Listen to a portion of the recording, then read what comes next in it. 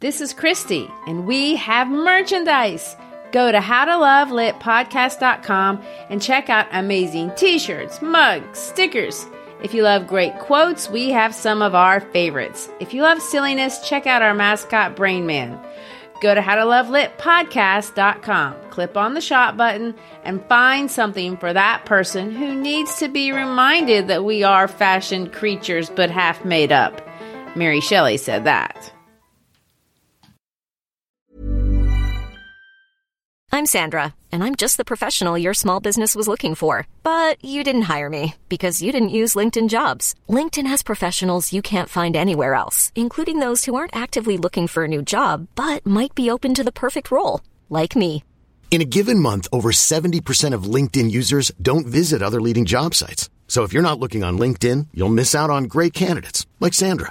Start hiring professionals like a professional. Post your free job on linkedin.com/achieve today.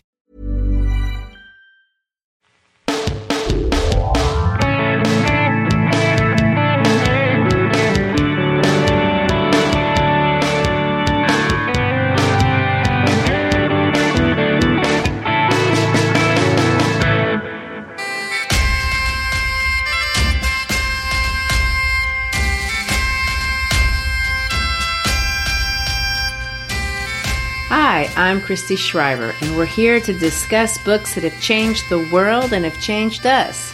And I'm Gary Shriver, and this is the How to Love Lit podcast. This week, we turn our attention to the United Kingdom.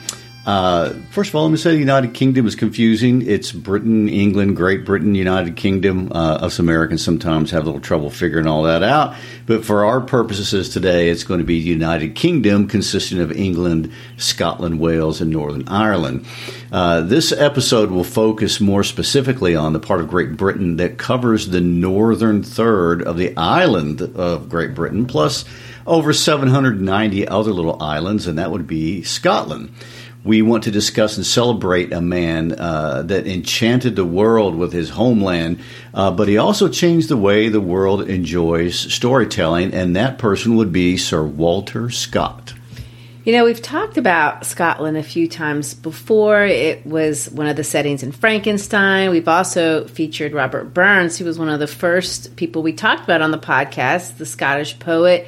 We remember every New Year's Eve when we sing or play Auld Lang Syne. Both Scott and Burns deserve credit for bringing the culture and language of Scotland to the attention of the entire world. But Scott, although today is the lesser known of the two writers, charmed the world during his lifetime with the setting of his homeland in very much the same way that J.K. Rowling has done so with the settings in Harry Potter. You know, Scott glamorized the Scottish landscapes. He glamorized the Scottish history. He glamorized the bagpipes, and perhaps most iconically of all, the Scottish tartan kilt. You know, in our generation, we can't forget the role Mel Gibson played in teaching us a little bit about Scottish history in 1995 with his movie Braveheart. I mean, it's been criticized for being somewhat inaccurate, but my response to that is it's Hollywood. Yeah. They're never going to worry about accuracy. But for a lot of people, it was our introduction into the life of William Wallace, who otherwise would have remained obscure to a lot of, especially Americans. And he was the Scottish knight from 1270. And, Mel Gibson painted his face blue and portrayed Scotland's hero shouting freedom. And, of course, the most famous quote from the movie that every man dies, but not every man really lives. Yeah, you know, that movie really is iconic. I haven't seen it in years, but I can still see in my mind's eye Gibson with that blue face shouting that famous speech on the fields near Stirling Castle. How accurate do you think that speech is, by the way? Well, you know, the historical record of speeches delivered in 1270 is not very robust. And, I guess not. And in this case, the record of what Wallace may have said even at his execution has long been burned and disappeared. So sadly, we have no way of knowing what he may or may not have said during those key battles. But I would like to think that he said something inspirational at least. True, and I guess the technology has changed a lot since 1270, but what hasn't changed are the landscapes, and no one even knew they were there. Well, some people did, but the world didn't until Scott vividly filled the highlands and the lowlands with glamorous lochs, and that's the Scottish word for lakes. And he filled these lochs with maidens in distress and raiders and Robin Hood type villains. And the Scottish Highlands and Lowlands are the settings that serve as the backdrop for a lot, although not all, of the stories that Scott wrote, including 2 that we will feature, one this episode and one the next. And this episode will focus on Scott's life story, which is fascinating in its own right, as well as a few excerpts from the famous narrative poem, The Lady of the Lake. Next episode, we'll read and discuss the short story, Wandering Willie's Tale, which itself is an excerpt from a larger work called Red Gauntlet.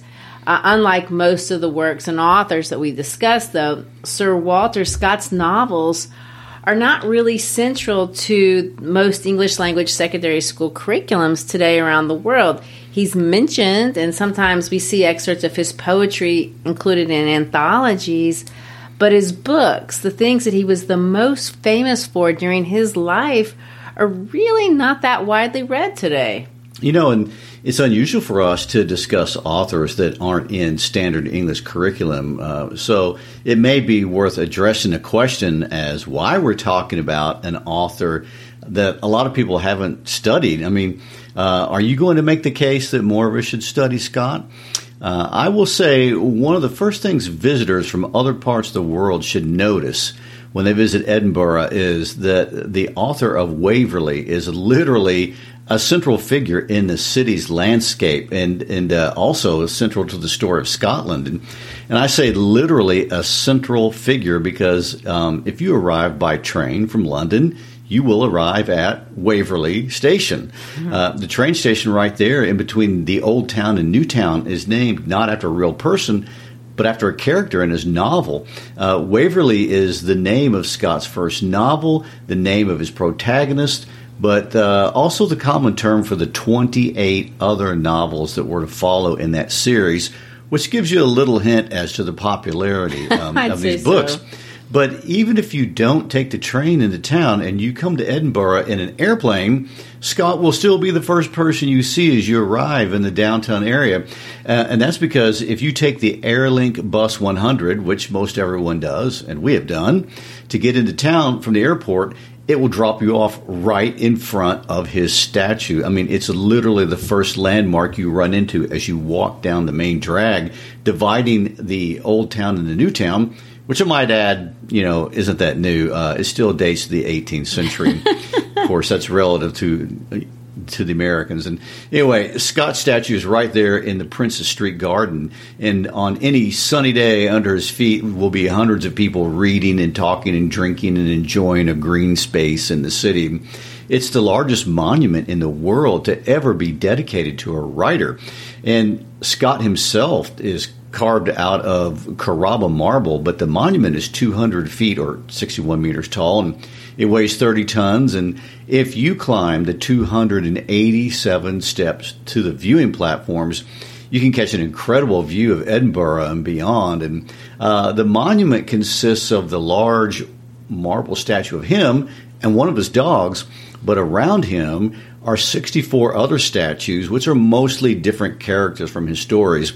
Although 16 are the other real historical personages like Robert Burns and Mary Queen of Scots and King James I and James V, you know, to name a few that we've heard of.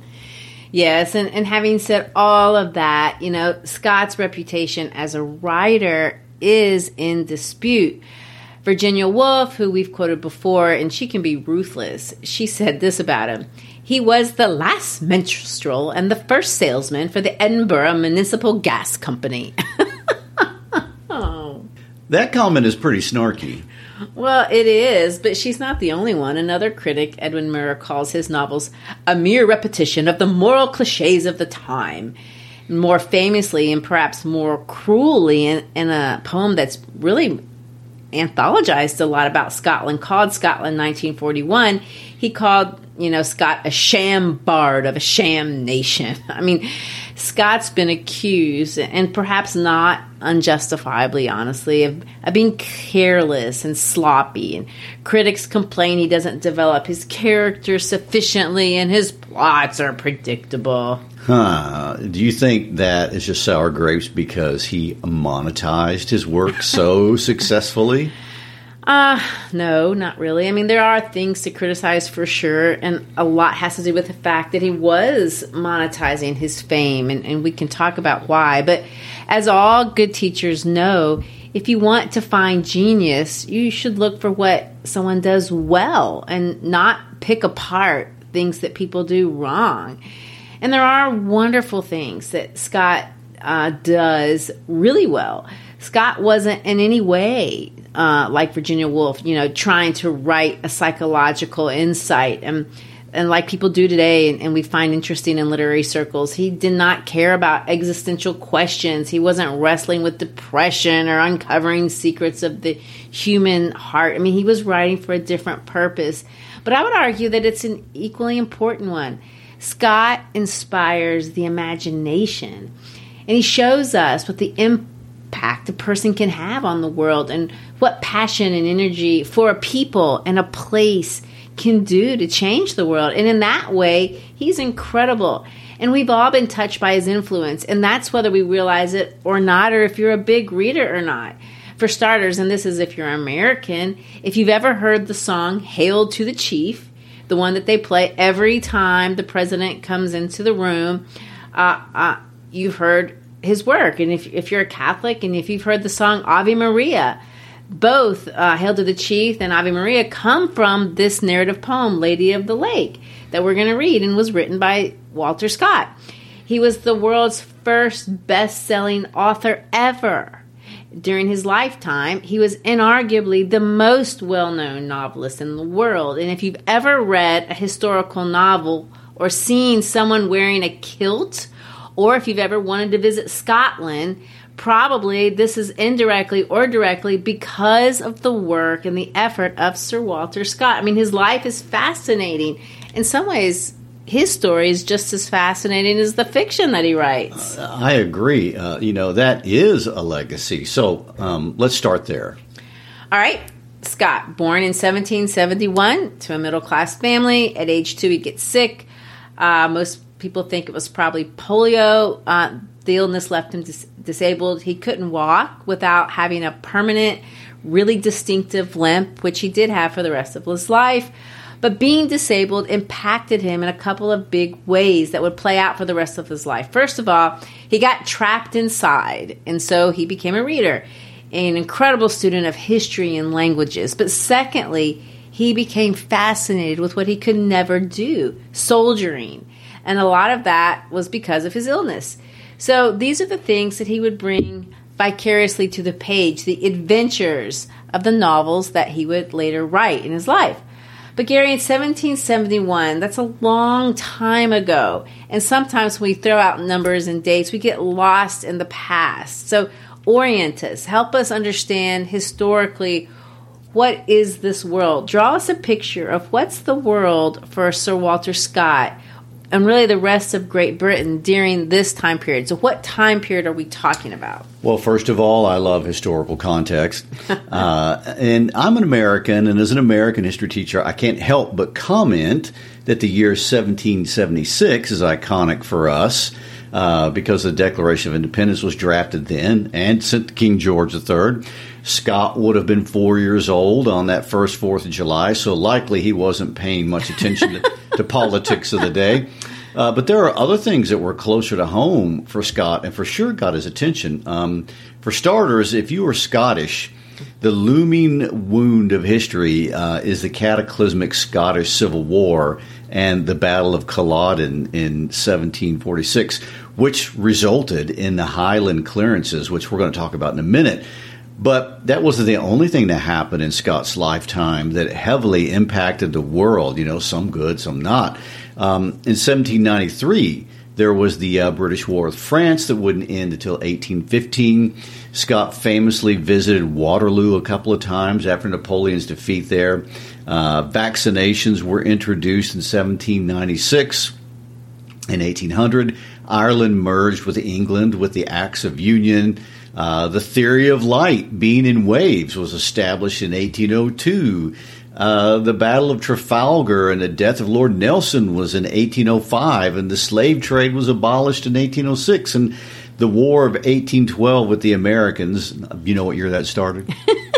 1812. Right, and it's going to end in 1814, the same year that gas street lights were introduced in London. And the first railway between Liverpool and Manchester opened in 1830. And, of course, slavery was abolished in all British colonies in 1833, a year after Scott's death. And, of course, all this time, the Industrial Revolution is going on and picking up steam, although little joke there. Mm-hmm.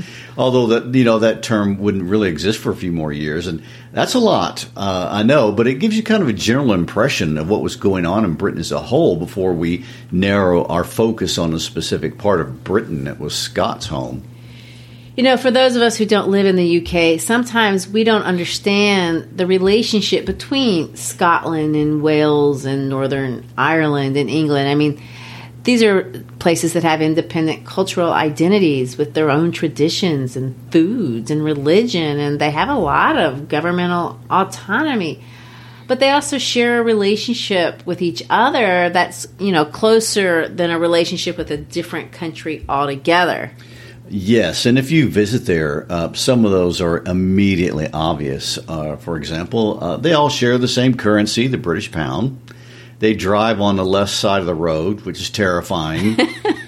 They measure distance in miles, not kilometers, just like us Americans do. But if you walk with any Scot on the street, it doesn't take long to understand that there is a lot that is very unique. When we think of Scotland in particular, there are a couple of big historical distinctives that we should keep in mind. The first is the role of religious differences, and the second is the role of geography. The Highlands versus the Lowlands. The third is the role of a person's tribe, or as they call them in Scotland, the clan.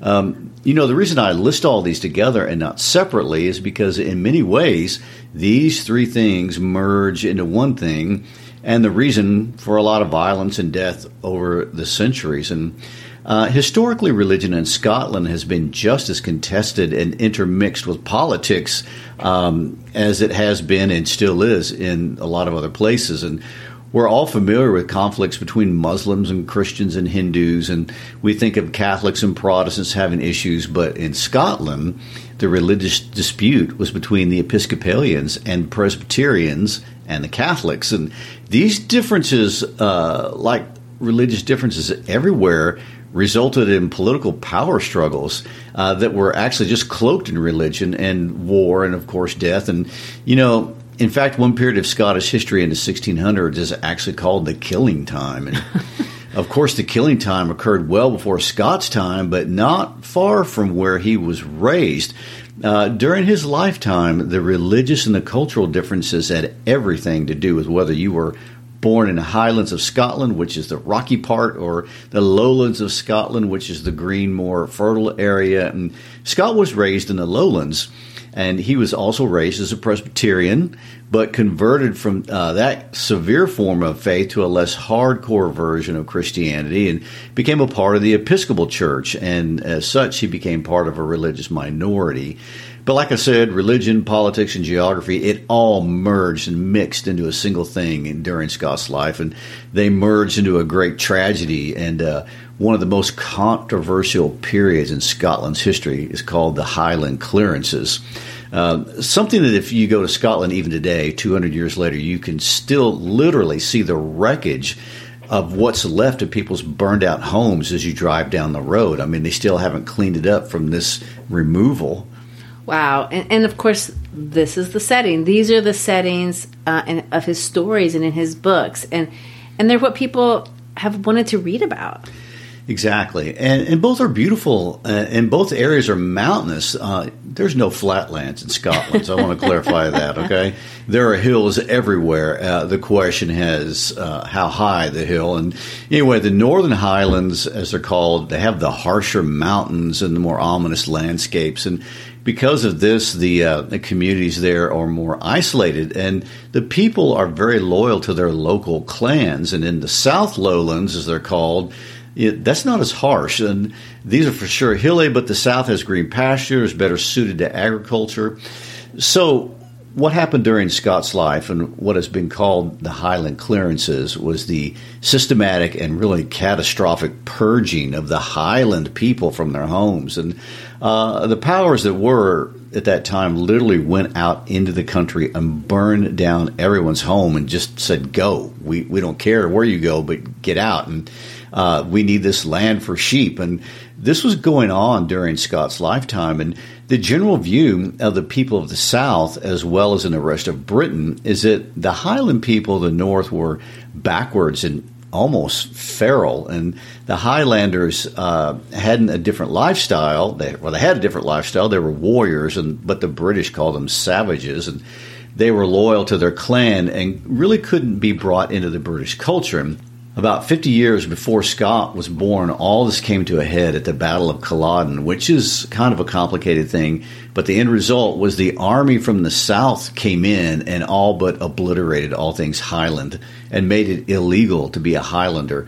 Bagpipes and clan tartans were outlawed and punishable by being sent off to the Americas to be a slave. And the Gaelic language and culture were deliberately diluted. And landowners from other parts of Britain were allowed to buy land in the Highlands, basically from people who didn't even own it previously. But worse than any of that was this effort which was made that happened to the regular people. You know, the Highland people were removed out of their ancestral homes to be replaced by a more profitable use of land, namely sheep and cattle raising. And it was just really, truly terrible. And just on the island of Skye, over 40,000 people were given writs of removal. And some of these evicted families had lived on that same land for over 500 years.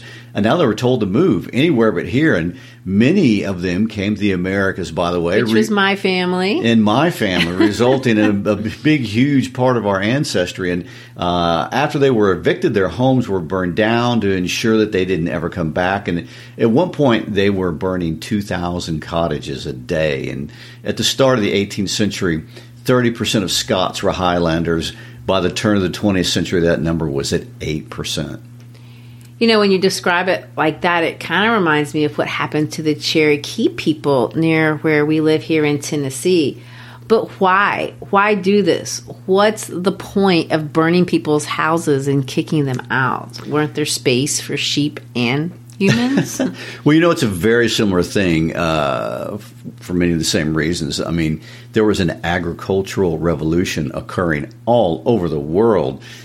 Here and in Scotland, and in this idea of a clan or a tribe collectively living off the land was disappearing. Even the chieftains who tried their best to spare their tenants were going in debt, trying to live in the old way. And I mean, it's an oversimplification, but it comes down to resources. And people were forced to move. Sheep were brought in, lots moved to the Americas, others to New Zealand and other parts of the world. And, you know, this diaspora is one of the saddest periods in the history of Scotland, but it is something that's happened and still does happen even today in many places all over the world. Later, as an adult, he would talk about it. And let me give you a quote of something that he said. In too many instances, the Highlands have been drained, nor of their superfluity of population, but the whole mass of the inhabitants, dispossessed by an unrelenting avarice. As a writer, he would, in essence, redeem and reclaim this Highland culture that was dying. In other words, he wanted to be a part of saving Highland culture, which is what he ultimately did. But this would happen later on. In 1783, he's 12 years old. Walter Scott moves from his little town and he goes and he enrolls into the University of Edinburgh. Well, let me point out that although that seems shocking to us, going to university that young was not that unusual in that time period in Edinburgh.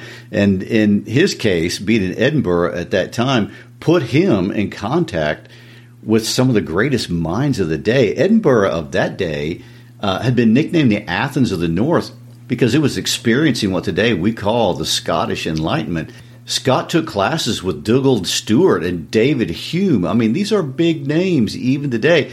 Adam Smith, the economist and the author of the book Wealth of Nations, was there. It was quite a time to be in the university. Well, don't forget the literary world. Robert Burns arrived in Edinburgh in 1787. Scott was a teenager when Burns showed up into town. He was the big thing until he wasn't.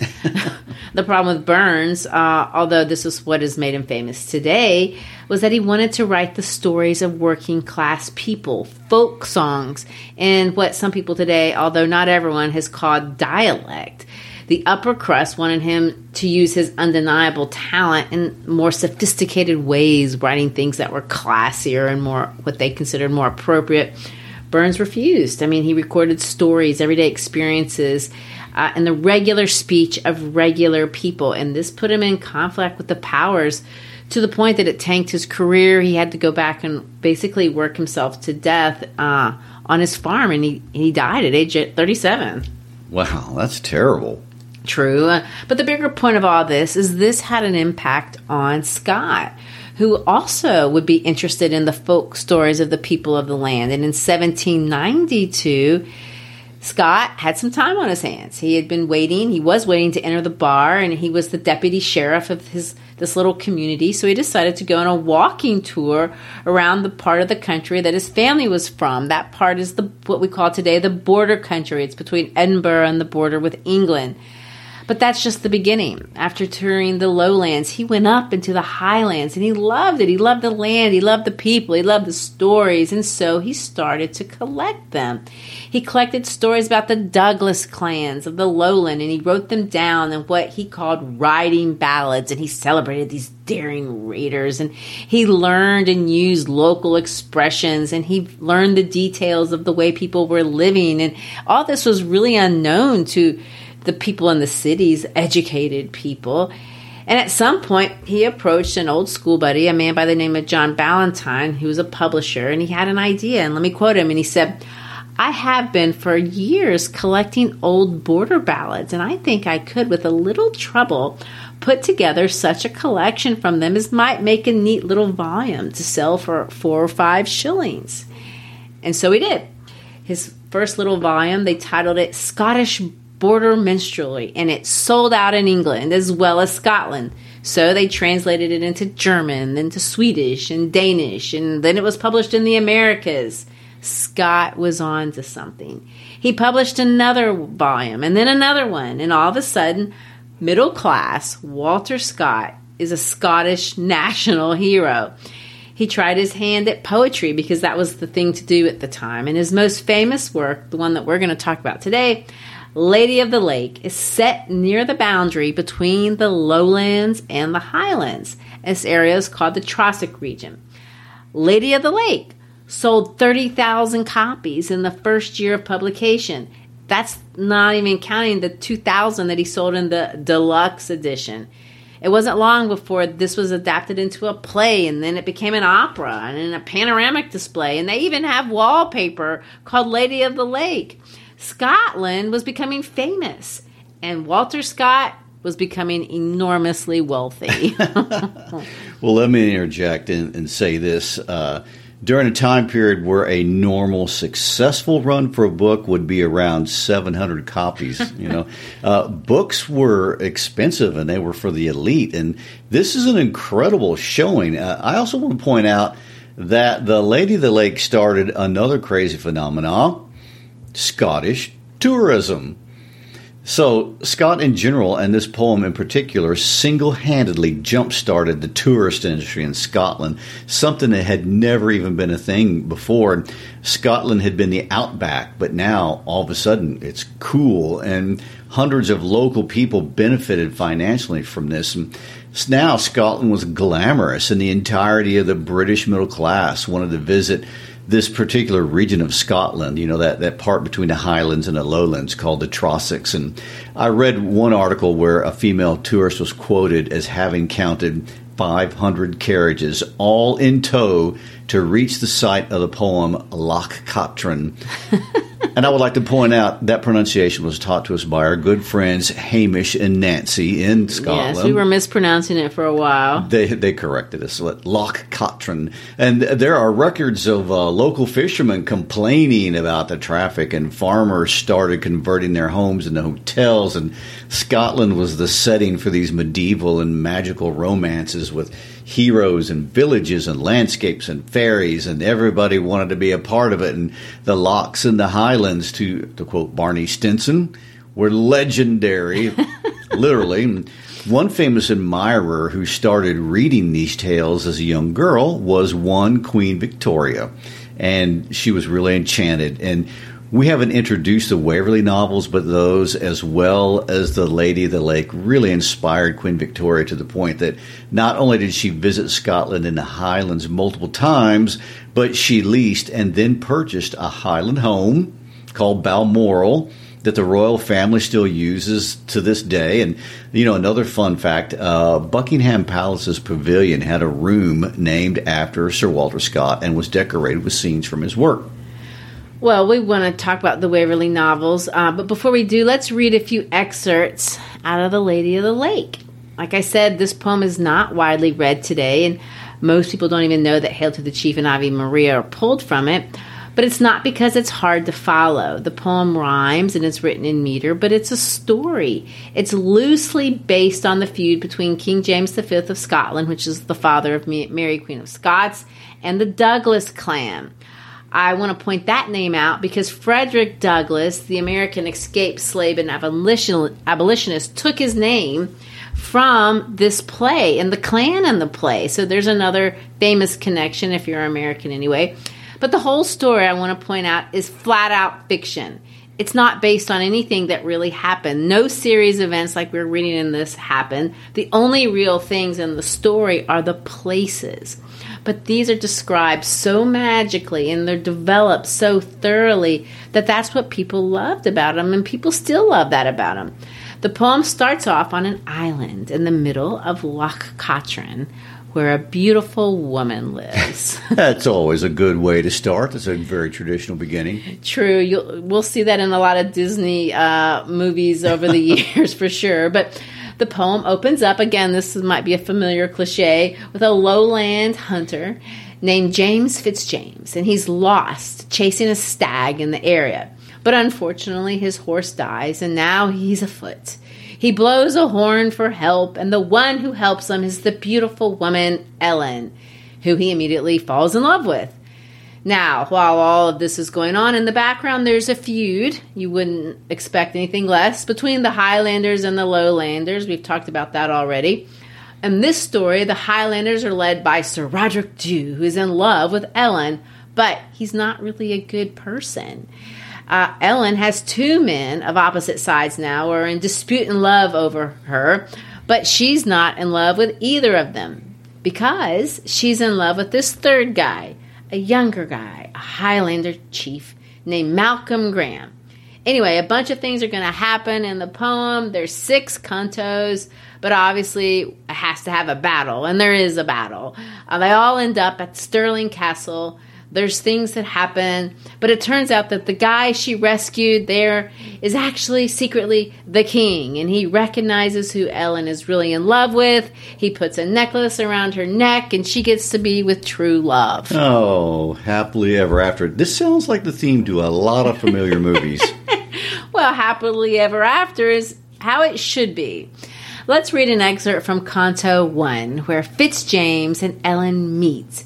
And I think this is fun because you can hear how the language of the poem really flows and how it is easy to read. The mistress of the mansion came, mature of age, a graceful dame, whose easy step and stately port had well become a princely court. To whom, though more than kindred knew, young Ellen gave a mother's due. Meet welcome to her guest she made, and every courteous rite was paid. That hospitality could claim, though all unasked, his birth and name. Such then the reverence to a guest, that fellest foe might join the feast, and from his deadliest foeman's door, unquestioned turned the banquet o'er. At length his rank the stranger names, the Knight of Snowdon, James Fitzjames, lord of a barren heritage, which his brave sires from age to age, by their good swords had held with toil, his sire had fallen in such turmoil. And he, God wot, was forced to stand, oft for his right with his blade in hand. This morning with Lord Moray's train, he chased a stalwart stag in vain, outstripped his comrades, missed the deer, lost his good steed, and wandered here. So I hope you can see that it's not hard to follow. It kind of rolls off the tongue with all those rhymes. It's a little bit like Shakespeare in a way, but, certainly not as hard to understand. True. And then so we have the story, but there's also these descriptions of the Scottish lochs. I mean, Scotland has, by the way, over 30,000 lochs, which is their word for lake. But here's a little description of the area around Loch Katrine. Boon nature scattered, free and wild, each plant or flower the mountain's child. Here a galantine embalmed the air, hawthorn and hazel mingled there. The primrose pale and violet flower found in each cliff and narrow bower. Foxglove and nightshade side by side, emblems of punishment and pride. Grouped their dark hues with every stain, the weather-beaten crags retain. With boughs that quake at every breath, gray birch and aspen wept beneath. Aloft the ash and warrior oak cast anchor in the rifted rock, and higher yet the pine tree hung, his shattered trunk infrequent flung, where seemed the cliffs to meet on high, his boughs athwart the narrow sky. Highest of all, where white peaks glanced, where glistening streamers waved and danced, the wanderer's eye could barely view the summer's heaven, delicious blue. So wondrous wild, the whole might seem the scenery of a fairy dream. What stands out are all the colors. I mean, you have the bright contrast of the different flowers and the grass and the lake and the trees and the snow and the rocks. Yes, I mean, it's a postcard. It's what got all the tourists headed to the lochs and the Trossachs. I mean, where's the Ave Maria section, by the way? Well, that comes out in Canto 3. Remember, the song that we know or familiar with is from the German Schubert musical version of the poem. So you have the German song, which has the melody that we're familiar with, but it's translated back into English, and that version is what we're familiar with today. Well, that's full circle. Well, it is. And the story's full of circles, too. In Canto 3, Ellen is in a cave, and she's hiding with her dad, and she's praying to the Virgin Mary to protect them. And although she and her dad are Highlanders, they don't want to join Roderick in his war against the Lowlanders. And the situation is complicated because Ellen's father sympathizes with the king. And one of the things, that Sir Walter Scott is known for is his belief, and this really came out of all of his Enlightenment training with Hume at the university, but he believes that people tend to divide the world into two groups, us versus them. And he writes his stories in a way that shows this. People are divided out into factions, and they're fighting it out. What he's known for, though, is that keeping us, the reader, distant enough from the action that we can kind of see both sides of what's going on without getting personally invested or angry about one side or the other. And this allows the work to kind of highlight the most often and ignored idea that most issues, I would say all issues, have complexities. And sometimes there aren't really true good sides or bad sides, but there are good people and bad people on both sides, and both sides have legitimate perspectives. That's certainly how this story plays out if you follow it all the way to the end. But here's the original Ave Maria hymn as Ellen sings her prayer for protection. You want to sing, or you don't have to sing it. Want to read it? Oh, you want to spare our listeners my singing voice? Is that what it is? Hymn to the Virgin. Ave Maria, maiden mild, listen to a maiden's prayer. Thou canst hear, though from the wild, thou canst save amid despair. Safe may we sleep beneath thy care, though banished, outcast, and reviled. Maiden, hear a maiden's prayer. Mother, hear a supplicant child. Ave Maria. Ave Maria, undefiled. The flinty couch we now must share shall seem with down of eater piled. If thy protection hover there, the murkiest cavern's heavy air shall breathe of balm if thou hast smiled. Then, maiden, hear a maiden's prayer. Mother list a supplicant child. Ave Maria.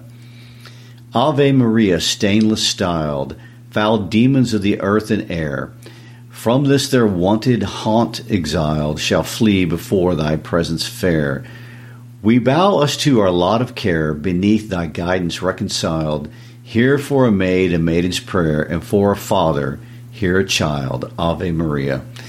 Well, let me circle back to the Hail to the Chief song. Do you know which canto that's from? Yes, that's from Canto 2, stanza 9. It's actually called the Boat Song, and the clan sing it when the Highlander Chief Roderick Dhu arrives. Here's a historical note. It was set to music around 1812 and became associated with the American president as early as 1815 to honor George Washington. The U.S. Marine Band used it in 1828 for the opening of the Chesapeake and the Ohio Canal, and John Quincy Adams was president, and off it goes into American lore. You know, this is kind of pitiful. President Polk's wife, Sarah, encouraged its regular use with her husband. He apparently was not a very commanding person, and he would be overlooked a lot when he entered the room. So she wanted something that would draw attention to the fact that he was there. Wow. His own walk-up music, yes, as we say in baseball. So here are the original words. So obviously they've been adapted as no one is singing about Robert Dhu anymore. Hail to the chief who in triumph advances. Honored and blessed be the evergreen pine. Long may the tree in his banner that glances flourish the shelter and grace of our line. Heaven send it happy dew, earth lend it sap anew, gaily to burgeon and broadly to grow, while every highland glen sends our shout back again. Roderick Vish Alpine Dhu, ho!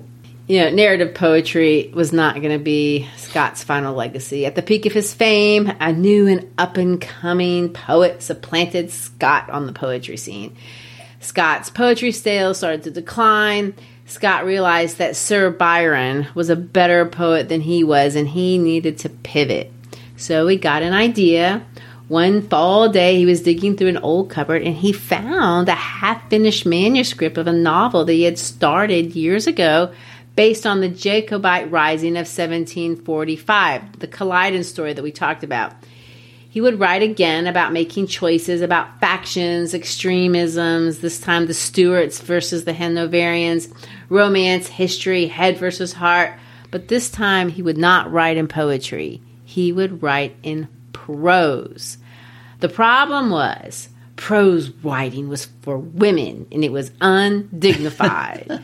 So in order to maintain his gentlemanly persona, he took a creative risk. He would write novels anonymously. Oh, well, that sounds like Lady Whistledown. Exactly. It was Lady Whistledown.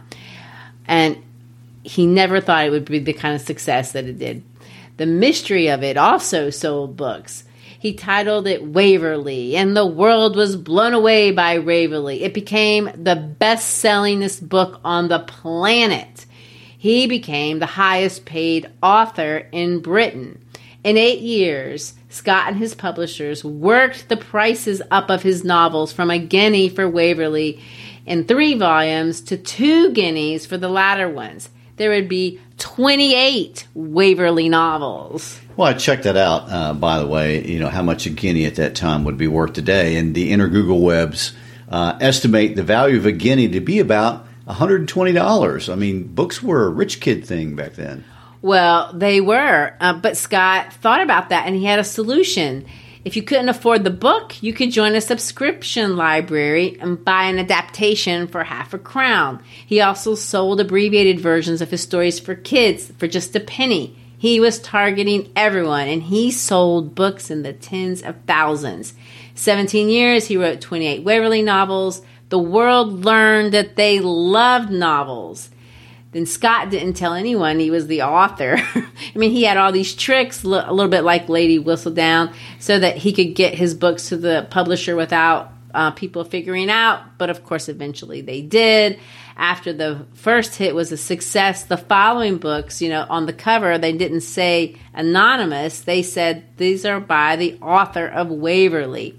It wasn't until a dinner party in 1827 that he publicly acknowledged that he really was the author and that he was redeeming the novel. After Scott came a bunch of novelists, Tolstoy, Flaubert, Victor Hugo, Charles Dickens. A lot of them, both men and women, began writing novels. So he made novel writing single-handedly cool. Yes. So Scott's significance is clearly in his legacy, and perhaps even more than his actual writing. I think there's some probable truth to that. I mean, Scott's works are fun. When we read the short story that we're going to read next week, you'll see a little bit, if you're not familiar with it, what it's about. It's fun. It's fast-paced. His settings are interesting portrayals of people of the time. The settings are unfamiliar. That's what people loved about them then. That's what people like about them now. We can identify with the motivations and the passions, even if the culture is far away from us and remote. His ability to capitalize on his talents and promote something good. He writes about war. His books, though, aren't groupsome. That was intentional. He often wrote through the lens of the first person of someone telling about the war instead of describing it so it wouldn't be so gory. He expresses the world in a positive way. He sees strengths and possibilities instead of competition and domination. He explores the dynamics of social power and the misuse of authority, but he leaves open the possibility that everything can end well. I think the world in the 19th century identified with that, and they found hope there. And to be honest, the world of the 21st century may have something to learn from the Wizard of the North, as he was called, as well. Well, indeed, I agree. And may we all find a little fun, a friend from a different clan, and a little love and a little bit of romance up there, especially around Loch Katrine. I think so. Well, thanks for being with us today. We appreciate your time, and we'd like to keep in touch with you. Follow us on our social media, on our Facebook page, on our Instagram page. Check out our webpage, howtolovelitpodcast.com. We've got lots of great things there for teachers. We have T-shirts. We have all kind of information for you to use in the classroom. Thanks again for being with us. Peace out.